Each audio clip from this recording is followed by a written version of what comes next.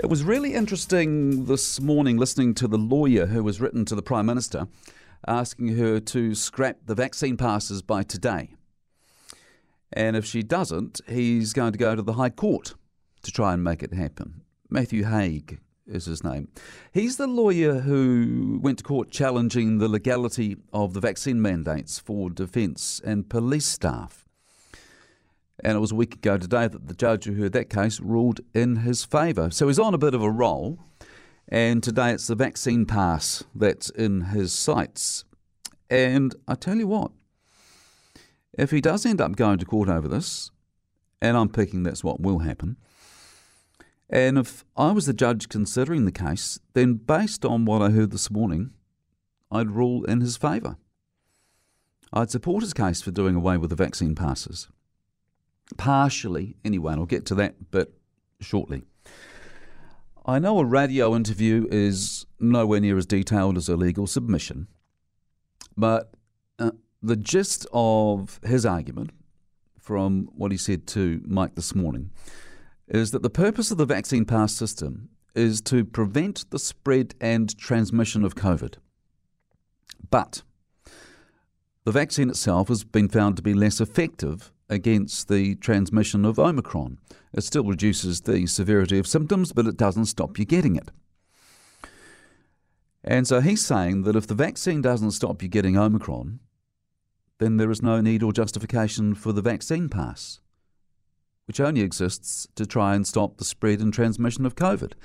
And he's bang on there, isn't he? Not to mention the fact that most of us who are eligible to be vaccinated are vaccinated. Another thing which he didn't mention when he was on with Mike this morning is the truckloads of vaccinated people, myself included, who are more than happy to go to places like the shopping malls, Riccarton, Northlands, Hornby, Eastgate, you name them. We're more than happy to go there, even though it means being in the same place as unvaccinated people. So if we're happy to go to the mall without a vaccine pass to get in, that means we're happy to go anywhere without a vaccine pass, doesn't it? You may have heard me say the other day, I went into a real estate office to pick up a key for someone. When I walked in, they wanted to see my vaccine pass. It took me by surprise, to be honest. But I just put it down to being another case of people interpreting the rules their own way, because it's become a sea of inconsistency out there with the vaccine passes, hasn't it? Now, as I say, if I was the judge hearing Matthew Haig's case, I'd be convinced and I'd rule in his favour. But the only sticking point I see is international travel. Because, as we know, when we start heading overseas again, other countries are going to want to know if we're vaccinated or not. It may not be the case forever, but we have to assume it's going to be the case for the foreseeable future, the new normal, as they say. So if I take the legal argument that vaccine passes only exist to prevent the spread of COVID, but the vaccine itself doesn't stop us getting Omicron, then I'm convinced, and I think the vaccine pass has done its thing, done its time. It's time to move on. But I wouldn't want to see it scrapped entirely, because we will still need some form of documentation for travelling purposes. So what I would do, here's what I'd do. I would abolish all requirements for vaccine passes here in New Zealand. So no more vaccine passes to get into restaurants, bars, everywhere really, real estate offices. But I'd give people the option of holding on to their pass and updating it as needed so they can have a formal, up-to-date vaccine record if they want to travel overseas, just like a passport or a record of any other immunisations needed to travel to certain parts of the world.